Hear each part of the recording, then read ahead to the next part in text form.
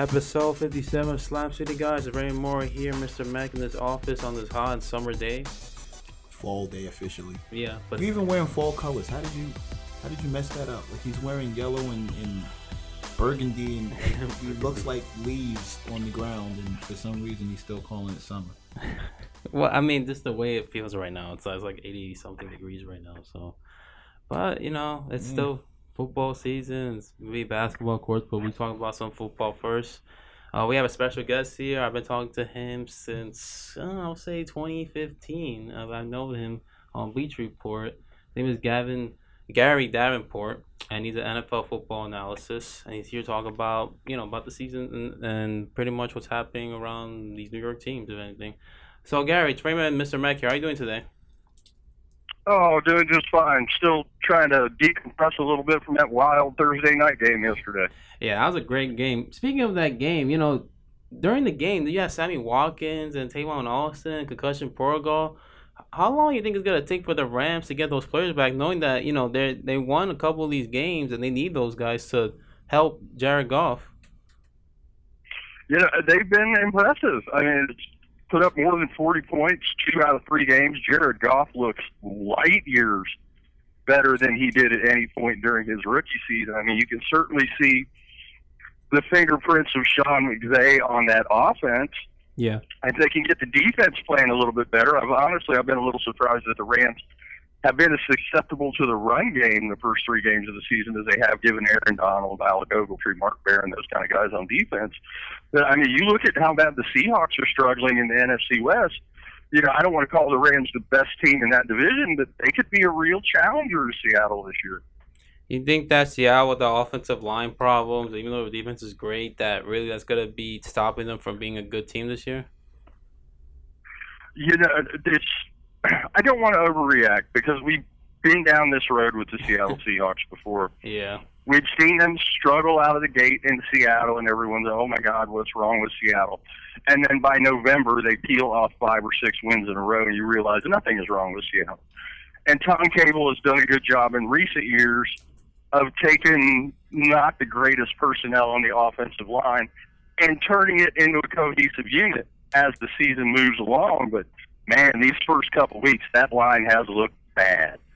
And, it's also not just Seattle Seahawks. I mean, look at the Giants as well. I mean, my goodness, man, that offensive line is horrendous. I mean, to be honest, though, from my perspective, I thought that line's been horrendous since 2012, and they still haven't addressed it at all. It hasn't changed a bit. I'm right there with you. The offensive line is like the Achilles heel of the Giants, and no one seems to care as far as the organization is concerned. Yeah, so I wanted to ask you this question because you've been probably watching the Giants and you saw them on Monday night as well.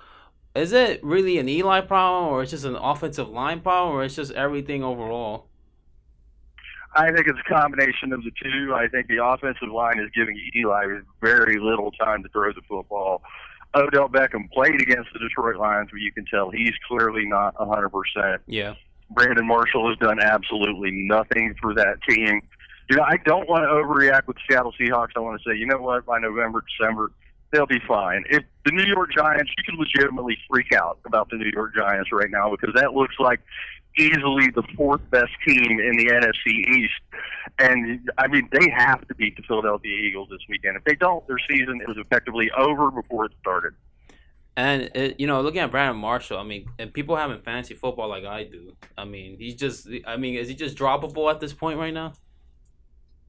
Yeah, it depends on what else you have and what else is on your league's waiver wire. But that long pass just bouncing off his hands and falling to the ground, that's a metaphor right there for what we've seen from Brandon Marshall so far in 2017. I certainly expected more from him this year, but, sometimes guys don't decline gradually. Sometimes it's just an edge of the cliff kind of deal. And we saw him battle injuries last year. And I think maybe we just kind of assumed that he would be okay this year and that maybe the change of scenery would kind of spur a rebirth for him. He might just be done. Thinking of being done, do you think Eli Manning's done? He's 36 years old, and we all know he's not a mobile quarterback. He's a statue quarterback. So looking from that perspective, I'm just surprised Ben McAdoo hasn't really improved at all in terms of offensive line, we were talking about before. But really, is this the point where we say that Manning is close to not being done? I am not co-signing this entire line of questioning, by the way. I do not believe Eli Manning is done. I don't think you can properly judge a quarterback with an offensive line that bad. So I'm jumping in before the expert speaks. I'm gonna put my 2 cents and just say I do not believe Eli Manning is done. What do you think, Gary? I don't think it. I think it's a little premature to call Eli Manning done. It's not just the offensive line struggles. I mean, the play calling, they're not doing anything to try to work these receivers open. I mean, let's see some crossing patterns, some rubs, something other than, hey, just run 10, 12 yards down the field and turn around. And McAdoo was already talking about, maybe it's time for me to turn over play calling duties. And when he said that, I'm thinking to myself, you know what? Maybe it is, Ben. Yeah, it is. I mean, he just got, look at the overall team. I mean, even the defense, I know they gave up 24 points against the Lions, but, they're not playing bad either. It's just that there's been so much on the field that it's really making them tired, and then that's why they're giving up most of these big plays most of the time. And to be honest, I kind of feel bad for the defense because, they're playing their hearts out there. Oh, yeah, the personnel is there on the defensive side of the ball, but the defense is being put in an untenable position. You can't expect a defense to be out there 40-plus minutes a game and not give up points. You can't expect a defense to be put in a position after turnovers where they're trying to defend a short field and not give up points. I mean, you have to get something out of your offense, even on a defensive football team like the Giants, and right now they're just not getting it. Speaking of the NFC East, though, you look at the Cowboys. They struggled against the Broncos. They really couldn't do anything against them. I mean, that defense just shut them down, including the running game. Is this a type of team where scouts or teams around the league are gonna say, to stop the Cowboys' offense, we just gotta shut down the run? Yeah, I would think they would have figured that out by now anyway. But yeah, I mean, that would seem to be the recipe. You just got to stack that line of scrimmage, shut down Ezekiel Elliott, make Dak Prescott beat you. Des Bryant's another veteran wide receiver who hasn't looked especially impressive this year. And with the exception of DeMarcus Lawrence, who has had a great first 2 weeks of the year for the Cowboys, that defense is not great. So, I mean, they're not a team. Their defense last year was good statistically in a lot of categories, but the offense had a lot to do with that because you're running the ball successfully. You're controlling the tempo of the game. You're keeping the defense off the field, so when they do get out there, they're nice and fresh and can force a 3 and out. The Cowboys, the NFC East looks like a fascinating division this year because at this point in the year, I have no idea who the best team in that division is. Not even the Eagles, even though they lost against the Chiefs, but they look like they're a team that's coming up on the rise. Oh, absolutely. Carson Wentz has looked really good these first. I mean, granted, they lost Kansas City this last week, but they went into Arrowhead and played the Chiefs tough. It's going to be one of the more interesting games this week. Is going to be that Eagles-Giants game. You've got a desperate Giants team and an Eagles team that if they can go out there and kind of step on New York's neck and effectively end their season, they're going to be sitting at 2-1, and it's going to be really hard not to take the Philadelphia Eagles seriously. Similarly, I mean, the Washington Redskins haven't looked overly impressive, but it's not like the Eagles blew them out of the water. They were able to beat a Rams team that all of a sudden is sitting at 2-1. It might be better than we thought. This weekend they host the Oakland Raiders team. It looks like it might be one of the best in the AFC. If the Redskins could somehow pull that off and be sitting at 2-1 coming off the victory over Oakland, hey, they might be onto something. Yeah, I'm interested. I mean, Redskins, I know they start out slow, but now it looks like if they win this game, they could still be in the division. Staying in the NFC, though, you look at the Falcons, and clearly it looks like they're head and shoulders above the Packers, possibly the Seahawks, and even Panthers, the ones in their division. Are the Falcons trying to erase what happened, of course, last year in that Super Bowl and, that awful disaster of them blowing the lead and knowing that every game, really, every team or every report's going to be asking them about that? And are they ready to just say, let's have a redemption season and try to win the Super Bowl this year? Yeah, 2 weeks into the year is premature to be crowning anyone, to coin Dennis Green. But it's hard to say that the Atlanta Falcons haven't looked like the most impressive team in the NFC, especially coming off. I mean, they took it to the Green Bay Packers. The score was closer than the game was. If anything else, it kind of erases that narrative that they faced the first couple weeks of the year, hangover. Then they came out, and the Bears gave them a tough go in week 1, and it's hangover. it's going to be really important. Home field will be really important for the Atlanta Falcons in the playoffs. You know, if they're at Lambeau Field this past week or at Lambeau Field in January, I think we're looking at a much different Packers-Falcons matchup than if you're playing at the Mercedes-Benz Dome. So they just got to keep winning. And the Tampa Bay Buccaneers looked very impressive in that division last.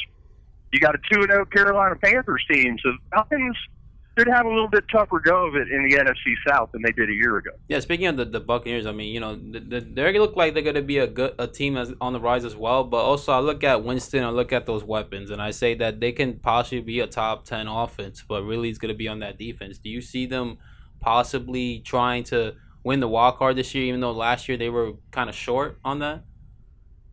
Oh, I think they can compete for a playoff spot. I mean, you don't want to read too much into what they did to the Chicago Bears because while the Bears looked okay in Week 1 against Atlanta, let's be real, the Bears are not a good football team. Yeah. It'll be interesting to see what the Buccaneers are able to do this weekend when they go into Minnesota to play the Vikings, especially if the Vikings get Sam Bradford back. I mean, if it's Case Keenum, then you're kind of playing the JV Vikings. But if they can go into Minnesota and get a win there, then that's a team some people view as a playoff contender. The key for the Buccaneers is going to be Jameis Winston cutting down on those turnovers. You cannot turn the ball over in the National Football League. It is the kiss of death. So if he goes out there and throws 17, 18, 19 interceptions again this year, that's going to put them in a tough spot where it comes to making the playoffs. But if he can cut down on that, say to 10 or 12 interceptions, you look at the tools they have on offense, the young deep defensive talent they have, whether it's Gerald McCoy or Quan Alexander or Levante David.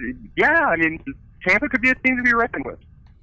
You know, looking at also the Detroit Lions, and even though they're 2-0 since, like, I guess 2007 or something like that, are they a team that we need to watch out, or it's just because it's 2 weeks in the season, you know, eventually they just might come back down to earth? I will find out soon enough. Litmus test this Sunday against the Atlanta Falcons. The game is in Detroit. And so I think the best possible scenario for Detroit is to be down 6 points at the beginning of the fourth quarter, because if Matt Stafford looks up and sees, hey, we're down 6, start of the fourth quarter, it's like, okay, I got this. And then go out and stage another fourth quarter comeback.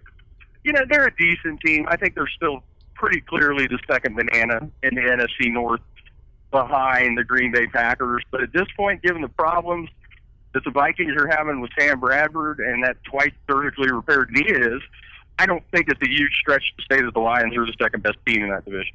I agree with that. Are the Cardinals done, in your opinion? Or it's too early to say that? Yeah, or it's too early to say that yet? Yeah. Carson Palmer, losing David Johnson was just a hammer blow. And if the first 2 games of this season are any indication, Carson Palmer is, if he isn't over the hill, he's at the top of it, headed down. So I can't imagine them being able to hang, even in a bad NFC West, which may not be as bad as we thought given the way the Rams are playing. Yeah, to me that looks like a 6 or 7 win team. Before we get into the AFC, I wanted to ask you about this Colin Kaepernick situation, because, you know, you see a lot of atrocious quarterback play for the past couple of weeks, and still there's no call on him, and he said it before that he's ready to play. Do you see him in any situation this season where he actually plays for a team? Probably not. I would think that if that situation, there are already situations that have presented themselves. I mean, you look at the Indianapolis Colts rolling out Scott Tolzien, and then Jacoby Brissett. You look at the Jacksonville Jaguars clinging like grim death to Blake Bortles. Yeah, there's already 3 or 4 teams that are starting quarterbacks at this point in the season that I would say Colin Kaepernick is a better option than those guys. The teams just don't want the headache that comes with the backlash from fans and all the media brouhaha that would come with a Kaepernick signing. So if I had to go one way or the other, my guess would be no, he does not play in 2007. Do we see him play possibly next season then? Or we're just not going to see him ever again in the NFL? Once again, if I had to say one way or another, I'd say no. And it's a shame because, I mean, like what he does or hate it, I don't see where it's such a big deal that it should be a death knell for a guy's career. And it's not to say Colin Kaepernick is a phenomenal quarterback, but he's not a terrible one either. I mean, he did lead a team to the Super Bowl. Yeah. And there are 6 or 7 NFL teams that I could rattle off where he would be better than the current starting quarterback they've had. But in a league that's so starved for quarterback talent, where Jacoby Brissett will be starting a game this weekend, the fact that he doesn't have a job just speaks to a lot of NFL teams just do not want any kind of off-the-field controversy, anything that's going to have them in the headlines for the wrong reasons all week long. And if you sign Colin Kaepernick, much like it's kind of like the anti-Tebow, whereas Tebow was a circus just because he was Tebow, Kaepernick has become a circus because of his political views, and NFL teams do not like circuses. That's pretty sad, man. Especially when you consider the stuff that they do allow. You got drug abusers on teams, you've got wife beaters on teams, and the Giants gave an extension to their kicker after he came out and told everybody he was beating his wife up constantly. I know. The morals just look real funny. Yeah, and I'm not saying it's right. That's the way it is in the National Football League. And I hear what you're saying. Given what some of the guys in the NFL have done in their past, and they're still on rosters, and some of them are still starting on a weekly basis. Like I said, I just don't understand whether you agree with what Kaepernick's doing or disagree. That's fine. That's one of the great things about the country we live in, is that we're free to agree and disagree. And to me, the idea of blacklisting a guy for his political views, personally, I find it un-American, but apparently a lot of people disagree with me on that. And also the fact that Kaepernick was really like one play away from winning a Super Bowl. I mean, look at that play, and that was clearly a hole in the Ravens. For all we know, if that was a flag call, maybe they would have won that Super Bowl, and everything would have been different. But it's just a shame that really, like, because of one guy saying what he believes in, that he's not in the league. He didn't even make a big. That's what really bugs me out. Is that it's not like he disrupted the game. No. He was literally sitting on the side minding his own. Like, he was just sitting there. I would have known it was happening had the camera not panned over to him. It's true. I guess we'll never know, though. Looking at the AFC, though. Real quick, a curse on the Bears. A curse on Chicago.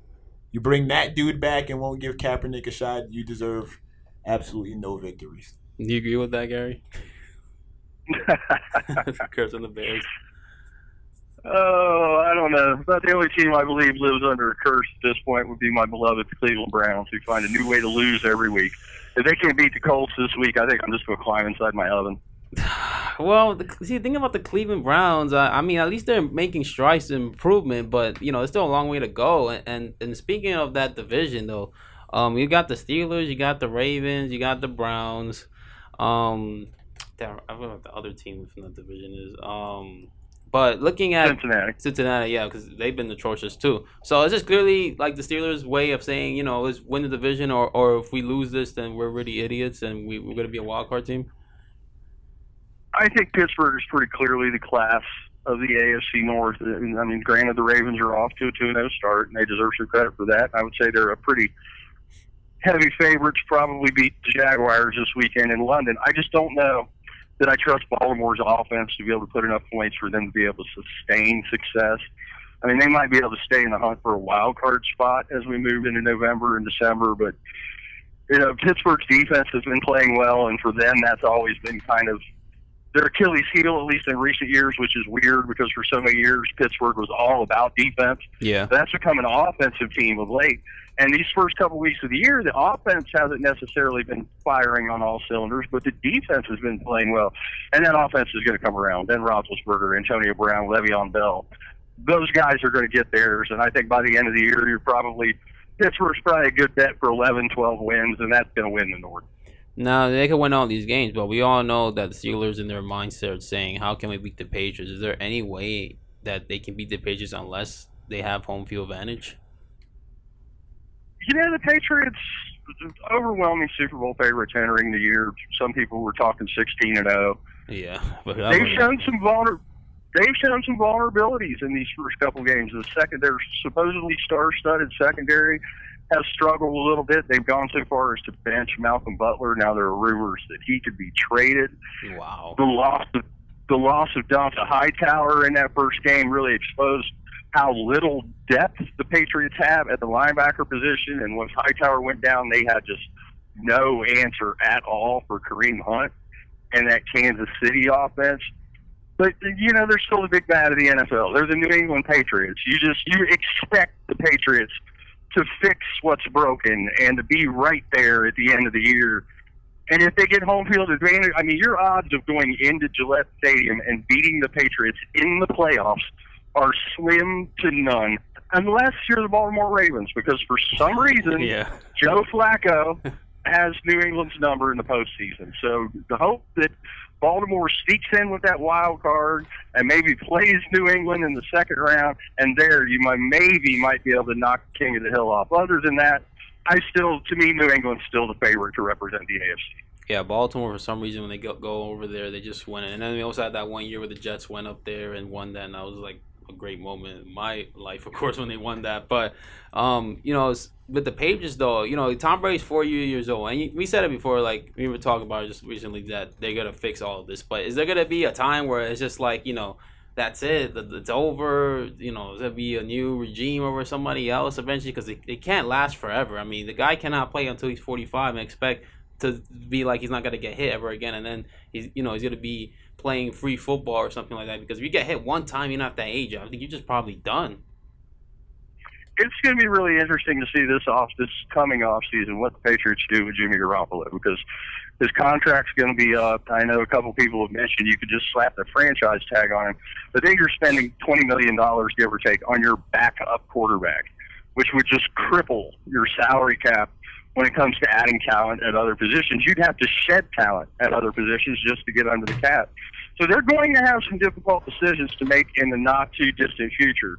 But, Brady struggled against the Chiefs. You hear grumblings, there we go, he's 40 years old. Yeah. Hate to be done. And then he goes out and throws 3 touchdown passes against the Saints in the first quarter. So, old man Tommy ain't done yet. Well, I can tell you this, though, that Madden cover, it's always been known to be cursed to the players. So, if there's one guy that can beat that, it could be him. But seeing all this happening with Julie Edelman out for the year, and Daniel Mendola, struggling, getting injury problems, and the secondary being bad, I mean, you could say that this curse is really for real for people who are on that cover. Well, I don't know if you could count the Peyton Hillis cover, because let's be honest, he wasn't good to begin with. So. Well, what about the one with Calvin Johnson? He's not even in the league anymore. He was on the cover. Yeah, that's right. Yeah, he was on the league. Sean Alexander in the Seattle Seahawks in 2007 wasn't even on the league anymore. Michael Vick was on 2004, and look what happened there. And Brett Favre was there, and he was with the Jets, and then he got injured. Last year was Gronkowski. He was out for the year, but he still won a Super Bowl. So it's like, yeah.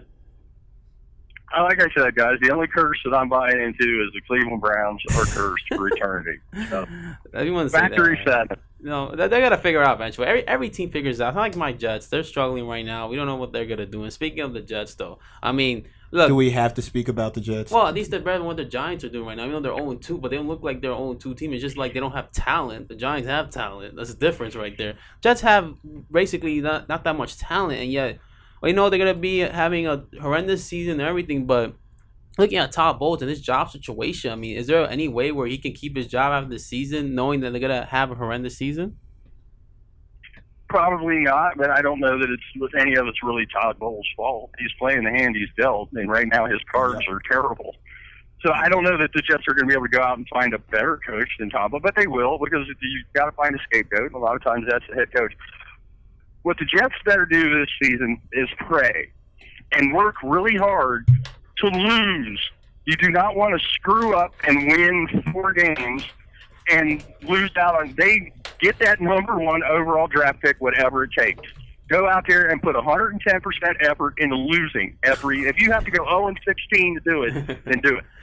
And Jet fans will sign that up. But we know one thing about players when it comes to tanking, they don't like to tank. They want to win games, and it's not that fans, we want them to lose. But if we were in their shoes and we had that situation, don't you think that as a player we just want to win for pride and stuff? Yeah, losing gets very old for professionals. You got to remember, these guys wouldn't be where they are in life were they not all 100% alpha male, super competitive. I mean, they compete at everything. So, yeah, it wears on them. And I don't think any NFL team is going to go out there and intentionally try to lose. And we'll save that for the NBA. for the Knicks. The Jets are a really bad team, and what they just need to embrace the fact that they're a bad team, because it would be the most Jets thing in the world for them to win 3 games in December and follow up the 6th pick in the draft, and all 3 of the high-end quarterbacks will go in the top 5, and the Jets will be left sitting there staring at Josh McCown and Christian Suckenberg and Bryce Petty for another year. Yeah, you ever see that? Yes, I called him Suckenberg. He said the most Jets thing they could do. That's hilarious. But that they've been doing this though every season. No, the Jets thing ever. It's just the fact that they're now. It's a verb. Are you really gonna jet this up? Seriously? Well, it's almost like, are you gonna nick this up too? You're gonna nick this? Yeah. Yeah, it's the same thing. Well, okay. That's really, really, really painful. It is, but at least we're not the Nets or anything for the Knicks. But, going with the Jets, Christian Hackenberg, I mean, have you seen an awful quarterback like this? Because I never seen anybody like this where literally he looks at one guy and everybody knows on that defense he's going to throw it to him. And that's why he gets picked off or he doesn't get anything and he gets like a deflection off a defender. You ever seen anything like that? Yeah, it takes a lot of effort to steadily decline as a player from the freshman year of college on. Usually players trend in the other direction. But Christian Hackenberg has pulled it off. Every year, he somehow gets worse than he was the year before. So I shudder to think what he'll be like in 3 years. I don't think he's going to be in the league. And yet Kaepernick doesn't have a job. I can't understand it. I can't get it. I just don't get it. He even said he wouldn't take a knee anymore. I don't get it. I'm so there's zero chance that Woody Johnson would ever consider signing Colin Kaepernick. Yeah. Given Woody Johnson's politics, forget it. Yeah, we all know one thing. He's definitely that guy where he's not going to sign Kaepernick. It's just, it smacks, these policies, this blacklisting just smacks. I feel if you were a fan of this team, you should feel like they're just spitting on you almost. It's like smacking you in the face. They just don't want to win.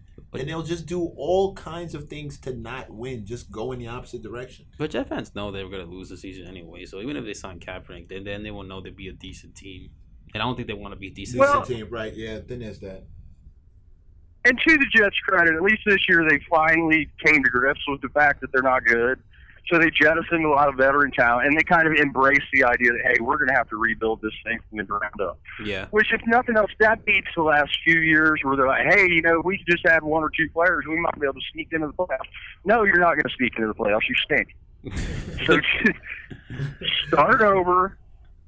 Give it a 2 or 3, and it's just going to take some patience from the fans. And whether it's Todd Bowles or whatever coach they decide on next year, they're going to need to be patient with him the way that I hope the Browns will be patient with Hugh Jackson.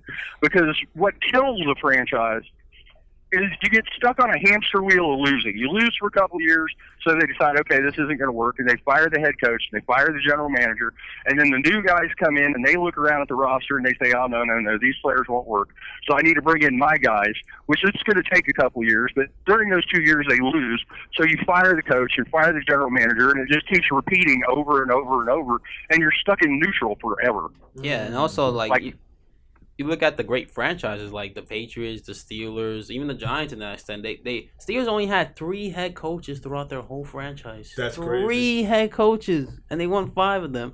And for the Patriots, they found one now, and it's successful, and they want to keep that tradition.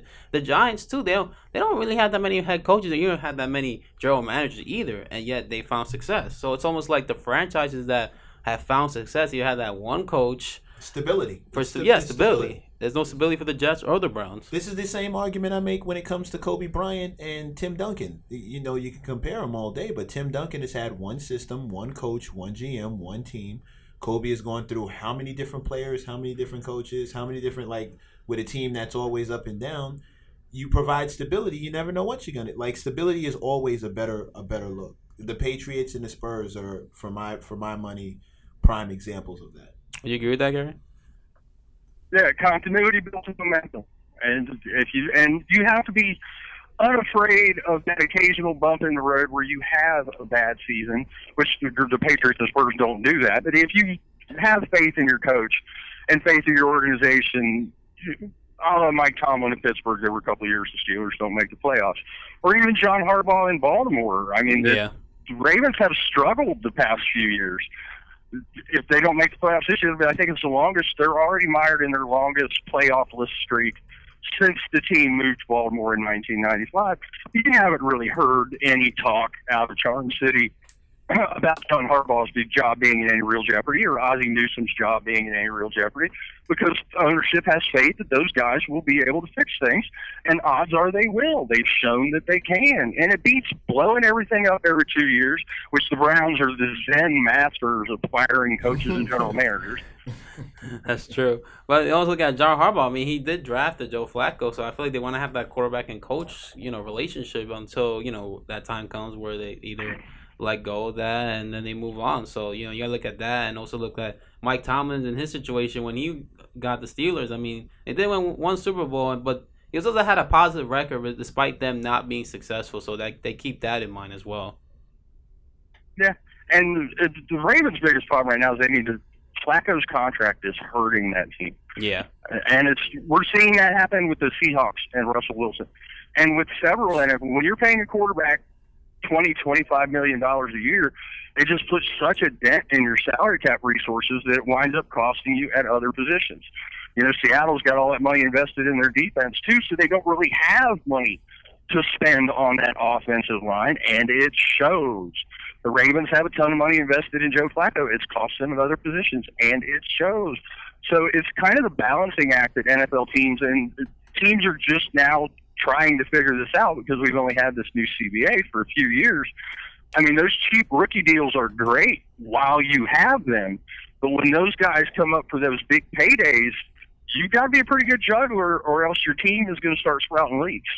Yeah, that's true. Staying in the AFC, though, you look at the Oakland Raiders, and I know they beat the Jets, and I know they beat the Titans, but looking at them, it looks like they're taking a step where they're for real. They're not like, I know it's only 2 weeks, and we'll find out more this week, especially when they face the Washington Redskins. But looking at that team, is it time for them to say that they can overthrow the Patriots or the Steelers or those teams in the AFC and be that class where they try to dominate for the next 2 or 3 years, or maybe even 5 years?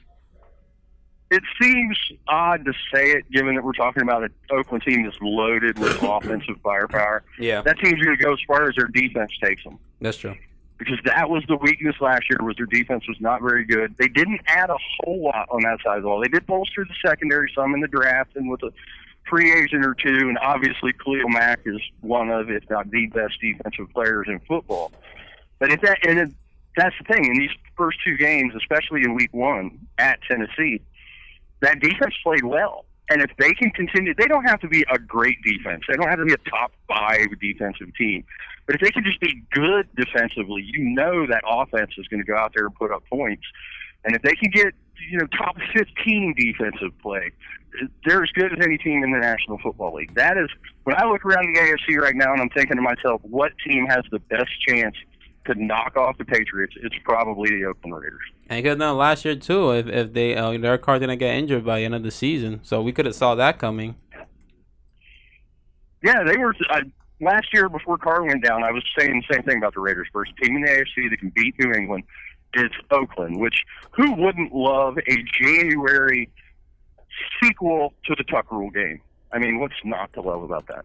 Yeah, it started from the beginning of Tom Brady and it ends now with Oakland. I mean, that will be some kind of like circle of life, if anything. If you had the Patriots and the Oakland Raiders meet up again, when Tom Brady's old and remember that's all started the Tuck Rule, but now it's like a whole different generation to see if that will ever happen. So I guess I can ask you this then about the AFC. Who you have coming out of it, even though it's early, but who you have coming out of the AFC going into the Super Bowl? My Super Bowl prediction entering the season was Patriots-Packers. And even though Green Bay just got shelled by Atlanta, we're only 2 weeks in, so I'll stick to my guns, although the Atlanta Falcons look very good 2 weeks in the year. I'm going to stick with the New England Patriots, the Green Bay Packers, and as unsettling as it is for me to have to say it, I think Brady gets his 6th. Ooh. He gets a 6th ring and ends the discussion as the goal of sports, even if he gets that. Oh, I think he'll put to rest any discussion as to I think he already has put to rest any discussion of who the greatest quarterback ever was. But it's with 6 rings, he'll be in discussion to be the greatest football player, period, ever, because no other quarterback has done it. And I'm not a great fan of the Golden Boy. I'm not a great fan of the Patriots just because they win so much, and as a Browns fan, it makes me nauseous. Yeah. But for a guy to be drafted where he was, and all the knocks on him coming out of college about how he's too slow, his arm wasn't strong enough, his delivery was too funky, he wasn't accurate, blah, blah, blah, blah, blah, blah. And to win 5 Super Bowls and go to 7 at this point in his career, it just shows you how much scouts don't know. But it also tells you how much development really does factor into a player. Like, if you really develop any player in this league, regardless of where you're drafted, they can be what they can be. But it's also on that player, too. I mean, Brady's a guy who just wants to win, so he'll do whatever it takes. But also with the right system, the right players, the right coaching staff and everything to develop him into who he is today. I mean, he even early in his career, he even factor in and saying that the defense really won those Super Bowls, and he knows that. Like, their defense was the reason why they won those first 3, and then the last 2 was, and it's kind of ironic to say this, but their defense too, because they had some stops. They had that pick against Seattle. They had stops against the Falcons, which would give him time to make the comeback. So it's almost like, it's a team effort at the end of the day. People will say Brady has 5 Super Bowls, but that defense really helped him to become what he is as well. Yeah, give them credit as well. In the truest sense, the New England Patriots are a team. Yeah. And that they have that mentality, they have that philosophy, and it's all the success has helped breed it. It ain't over till it's over in their mind, and they showed that obviously this past year against the Falcons in the Super Bowl, and it makes them dangerous. Hope makes you dangerous. Well, it makes him scary too, because I remember when I was watching that game, I was like talking to my friend we were watching. I was like, oh, he's gonna probably do this again, where he comes back and ties it up and everything, because he always does this, Brady, and that's what makes him such a scary quarterback, is because he for some reason, when the things don't go his way, even a few years ago when against the 49ers, he was down really big too. He only lost that game, but he literally just willed them into like a tie game, and then Colin Kaepernick. It was funny, Colin Kaepernick was that quarterback and he beat him there, but it was like his will is what makes him great. I think the fact that we see quarterbacks that are skilled and they have arm strength, they have mobility, they make these plays, but I think what separates such a great quarterback or even a great individual is the ability to will yourself into doing things that you can't, that people think you can't do, but you do it, and he tends to do that a lot. Yeah, and then he spreads that attitude to everyone else on that offense, everyone else on that team. I mean, a lot of other NFL teams, if they were down 28-3 late in the third quarter of the Super Bowl, would probably just say, okay, that's it. And, the fourth quarter would have been fairly uneventful, and the Atlanta Falcons would have held up the Lombardi Trophy. But the Patriots looked at it and said, we got, 18, 19 minutes left? We can do this. And they did it.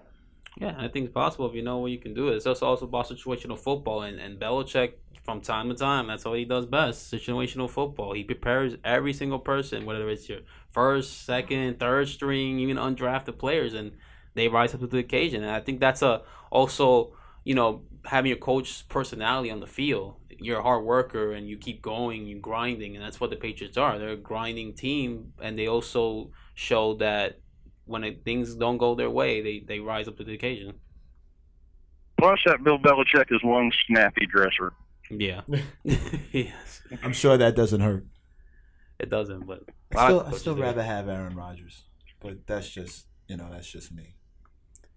We had this conversation before, me and Mr. Mack, about if Aaron Rodgers was on the Patriots, he'd probably win more Super Bowls than Brady. Do you think you agree with that? Oh, that's a hard one. Yes. Because of his talent, right? Yeah. I think Tom Brady, just for the record, because I don't want it to say that I'm slandering anybody or disrespecting. I believe Tom Brady is the greatest quarterback, but I believe Aaron Rodgers is the best quarterback. I think talent-wise, he's more talented than Brady, but I think Brady is greater because of his achievements, his system, the rings. Absolutely, I don't take anything away from, and he's a very, very, very elite level quarterback. But I just personally, I've always felt that if Aaron Rodgers was in that system and was able to play with Belichick and all the things that Belichick puts around Tom Brady, I definitely think he'd have more rings. I don't think he would have lost to Eli those 2 times. Just me personal. What do you think of that? I don't know. Maybe it's not Brady that the Giants just have the voodoo mojo over it. It might just be that whole franchise, and it don't matter who you put in there at quarterback. They're going to bounce passes off of guys' helmets. And I mean, you look at that 2007 game, how much better can a team be than the New England Patriots were that year? Yeah, you're and right. The Giants beat them. You're right. I think it's something to do with Belichick also, the fact that he came from the Giants. He coached, he was on those Super Bowl teams with Bill Parcells, and there's always a thing where, you face your former team and you have that success. And also, look at it this way, Tom Coughlin was part of that tree as well. That's all he knows, probably things about Bill Belichick. He knows what he would do, what he can't do, and this and that. And, he comes from that same tree of running backs by committee and having a good defense and quarterback making other people around him better, if anything. So I guess you could put that into a factor as well, because Tom Coughlin, he does know Belichick. So I think that kind of helped him in winning those Super Bowls. And to his credit, for all his flaws, Eli Manning is one heck of a big game quarterback. Yeah, even when they lost against the Lions, he made this weird throw. And he got hit while making it. So it's like, he's tough, man. Eli Manning's a tough quarterback. Ice water, and he's a flatliner, dude. That's what I love about him. That last pass doesn't count. He doesn't care about what happened in the last pass. He will go for it again every time and try and kill you. I love him for that. I just wish we protected him better. I wish he had more than, nanoseconds to throw the ball. It's true. I guess. Yeah, and the Giants need to scheme ways to try to compensate for that line. You need more quick hit passes, more, like I said, more slants or rubs. Scheme these guys open. If they're not getting open on their own, scheme them open. Just think outside the box a little bit, Ben. You're supposed to be an offensive coach. Let's see some offense. But see, why is it that you can say this and you'll hear it from Stephen A. Smith, Max Kellerman, Shannon Sharp, all the analysts, everybody you listen to, Mike Vick, everybody is saying the same thing. Everybody has a million ideas for the Giants. Everybody knows what the problems are. Everybody has a ton of solutions, and you never see them implemented. What is that? Ego. Yeah, I know everything. I'm the head coach. I know better than all those schmucks on TV. They don't know what they're talking about. I'm the head coach. I'm the guy with the playbook, and my stuff will work, which is one of the worst. And it's another testament to Bill Belichick. Bill Belichick will do whatever wins a football game. He will he will take his offensive and defensive game plans and run them both through a paper shredder in 5 seconds. It completely abandoned. Switch up on the fly. He's the best coach in the National Football League at changing game plans, not just game to game based on opponent. He'll change it from quarter to quarter, from drive to drive. If something's not working, he's like, okay, this doesn't work. Let's move on to the next thing. And he just keeps going until he finds something that works, and then he will beat you to death with it. That makes him great. I mean, literally, it's about adjusting, and it also looks like also about ego. And you see Belichick, I know he does this, but that's why, like him and Popovich, they don't want players who want ego. They want players that are team guys, and they accustomed to what they do. And you look at guys like Ben McAdoo and other coaches in the league, of course, they want to follow their scheme and their way of playing, and that's kind of what's hurting them. And if Ben McAdoo wants to be still the head coach of the Giants, he might have to adjust and say, this is not working, we got to do something different. Yeah, McAdoo coming out and chucking his quarterback under the bus after the Detroit game was not an especially good look. It wasn't, but if, I guess Eli knows the situation. He knows he can handle that stuff from his head coach. But I know he's not gonna attack his other players because he doesn't want to lose the locker room. So he catches the quarterback for some reason. But the only time we'll tell this weekend when we're finding out if the Giants are actually gonna win this game, at least to save their season. So we'll see from that. Oh yeah, it is do or die time for Big Blue. Yeah, definitely. So I'll ask you this last question then, since you had your Super Bowl picks and everything. Is there any team in the league right now that we need to look out for that's like a sleeper team and might surprise everybody? Oh, I don't know if you can really call them a sleeper, but I picked them as a playoff team entering the season. And although they disappointed me a little, I thought they played the Raiders better in Week 1. I think the Tennessee Titans are a better team than they've shown the first couple weeks of the year. I mean, they pounded Jacksonville, but that's not exactly a huge achievement. He's a great young quarterback in Marcus Mariota. Yeah. One of the better offensive lines in football, and we're seeing how important that offensive line play can be. They've got a two-headed running back monster in Derrick Henry and DeMarco Murray, and I think we're going to see more of Derrick Henry this week with DeMarco nursing a sore hamstring. The receiving talent hasn't really gelled yet, but I think that's as much a factor of the way the preseason and off-season workouts are. We're seeing a lot of offenses that are out of sync early in the season. I expect them to get better throwing the football as the year wears on. And they've got some talent on the defensive side of the ball. Tennessee's still my pick to win the AFC South. And not only do I think they can win a playoff game.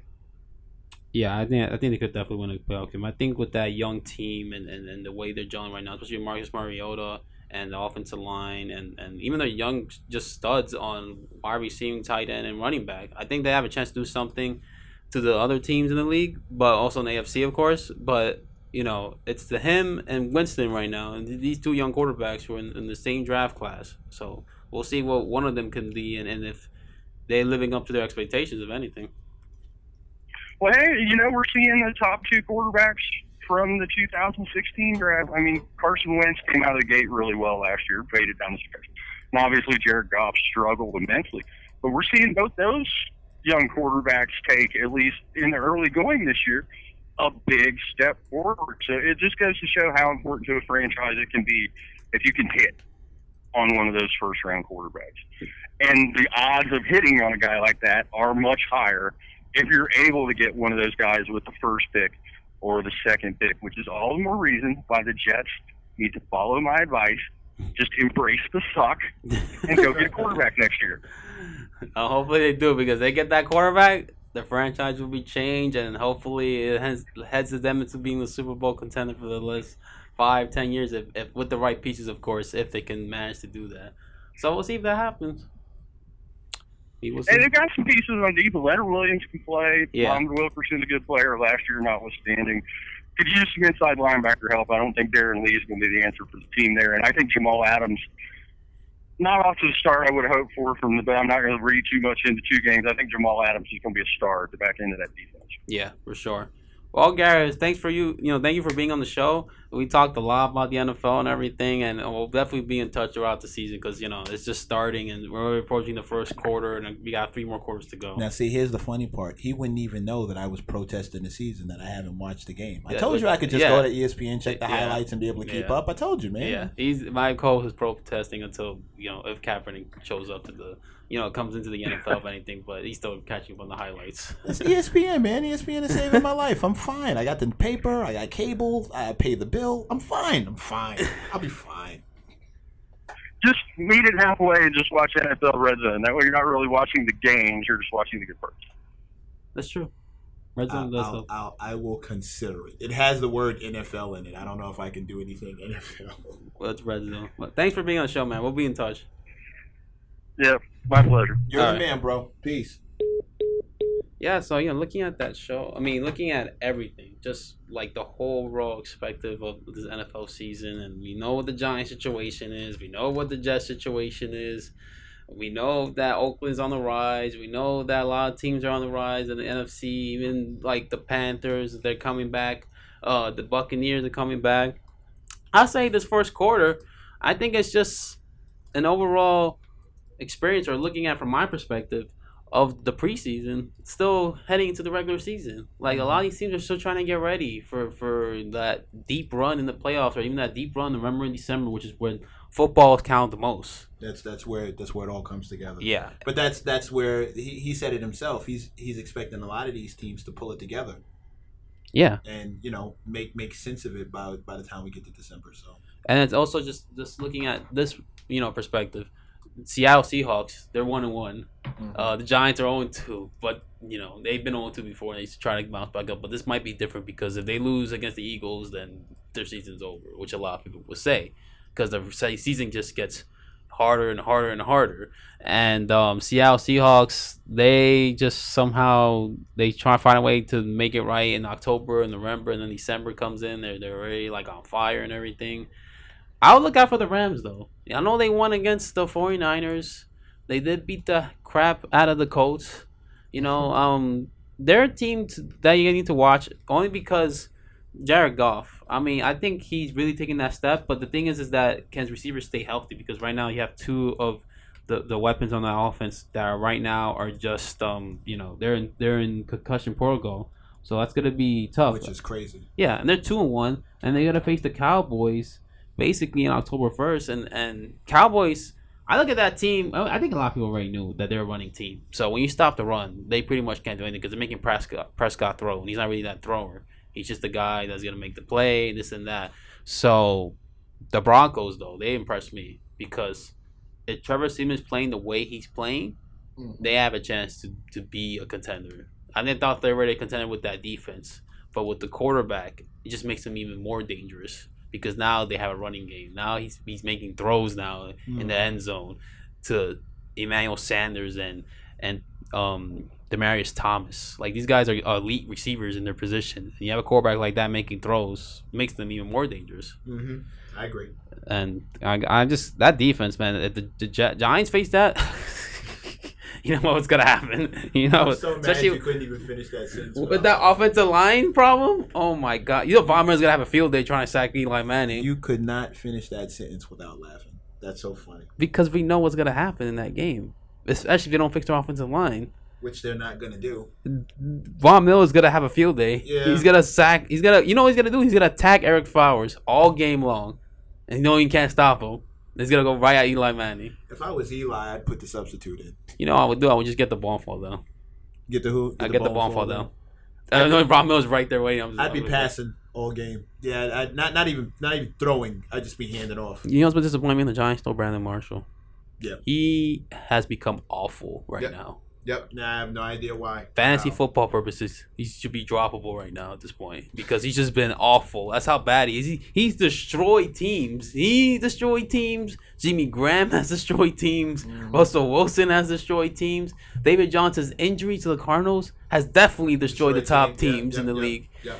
I mean, it's like fantasy football. You just praying that these guys stay healthy. Just run amok. Yeah. It's crazy. I can't imagine people's like if this was March Madness, there'd be so many messed up brackets right now. So many busted brackets. I had busted bracket until like the round of 32, I think, or something like that. And then I got a busted bracket, so I was mad. But I still had my pick right at the end. I had North Carolina winning it, so I was right about that. I'm usually right about like the final thing, if anything, more than like the whole bracket being right. But, you know, that counts too. But, yeah, like, and then you look at the AFC. Look at Oakland. Look at the Steelers. Bengals are struggling mildly. Steelers, you know, they're still there. Oakland Raiders are on the rise.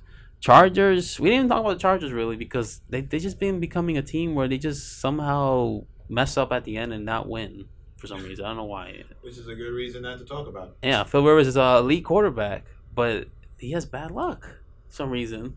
Winning these games with a field goal or something like that. Bad coaching.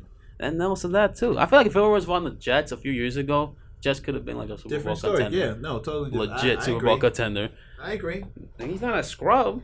You know, his stats are like Hall of Fame stats. He's played with LT, you know, when he was coming into the league too. So LT knows, like, you know, this guy is good. He's not bad or anything. He's like in that Drew Brees class, you know. Mm-hmm. The Drew Brees, though, he's still struggling too because they just have no defense. And Agent Pearson gives the death stare look to Sean Payne about not getting more carries and stuff like that. People making a meme out of that. It's just, if you look at the meme, he's like literally just staring at him. Hilarious. So, you know, I listened to earlier this week about on ESPN Donald Greco's rant on the offensive line for the Giants. He made some like remark about the Pythagorean theorem or everything because people like analytical people will be like, oh, 26% of the time, you know, this and that line, and he's just going hard because it's football and the line's atrocious and people going hard about the, you know, being this analytical about the line and everything. It just comes to show you how surprised Giant fans are because they thought they'll be 2-0, like you, for instance. You thought they'll be 2-0. I thought they'd be like 1-1 right now, if anything. But they're 0-2 right now, and it's just like the same problem over and over and over and over and over again since 2012. I keep saying 2012 because that's the time where that line was just going down. Yeah, literally, and it still hasn't changed. See, I'm out of space to argue with you.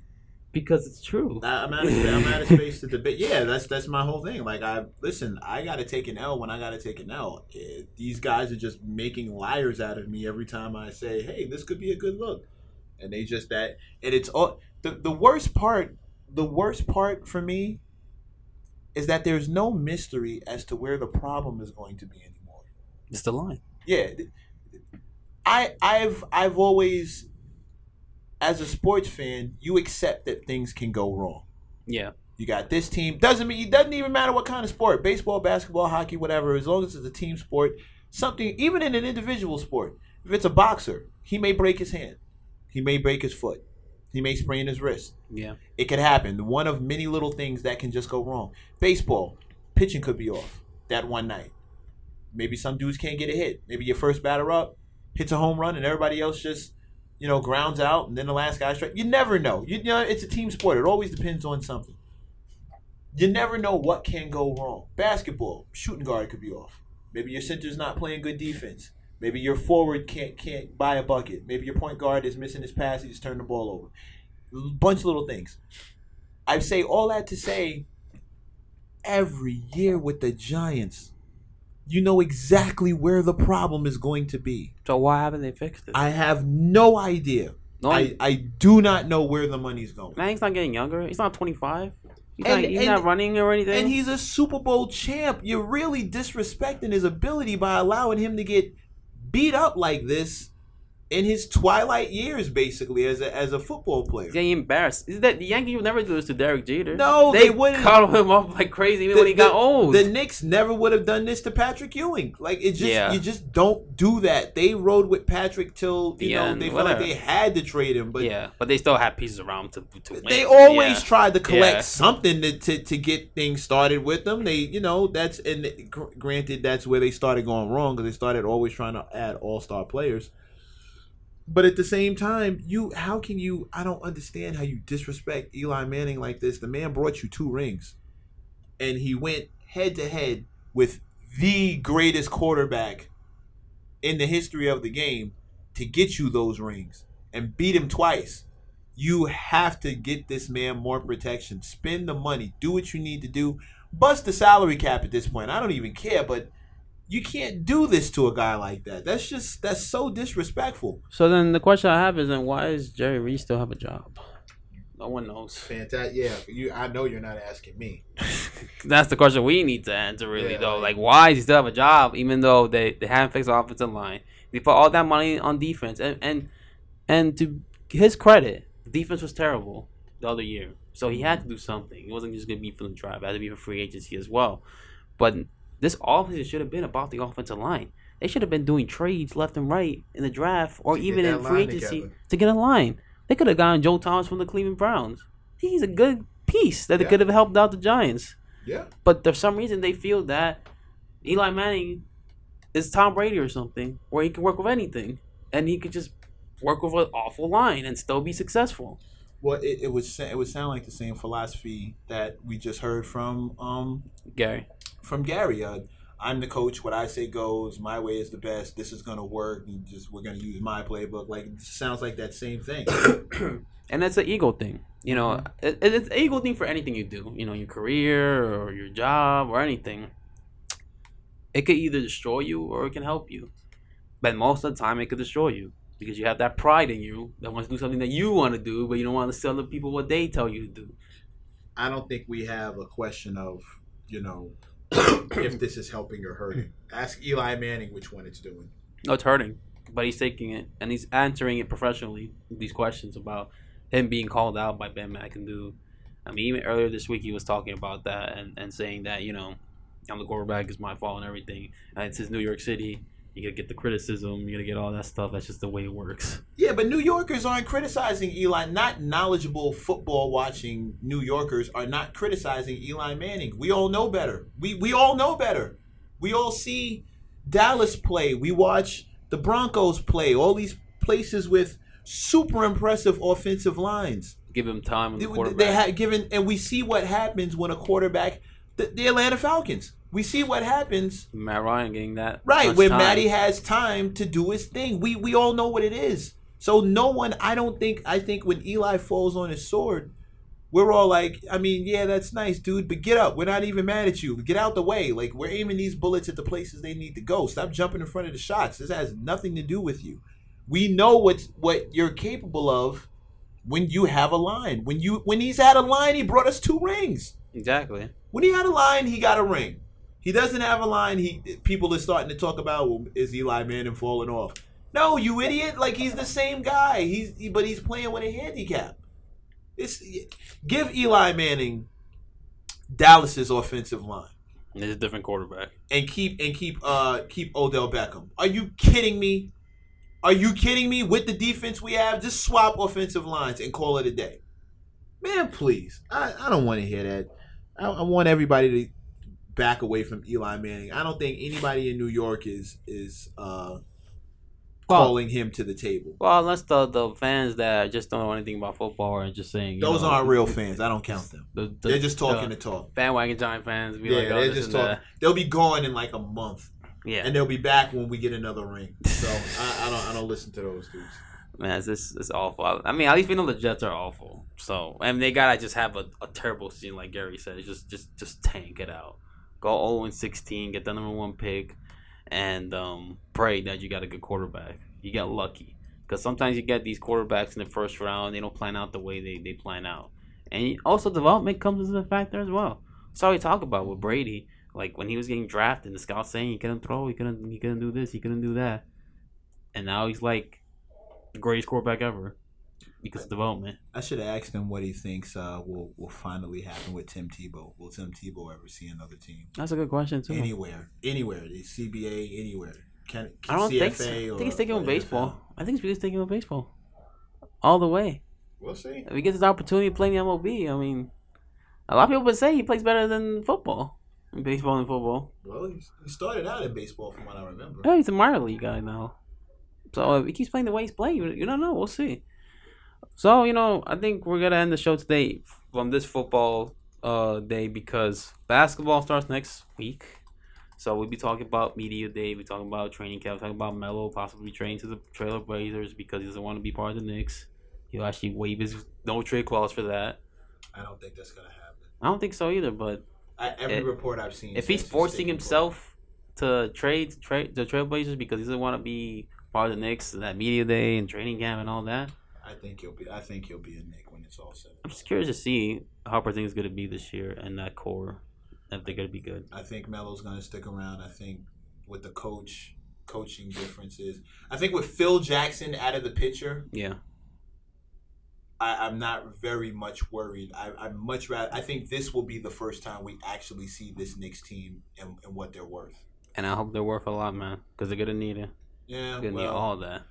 I'm still sticking by my original theory. 2018, the Banana Boat crew joins the New York Knicks.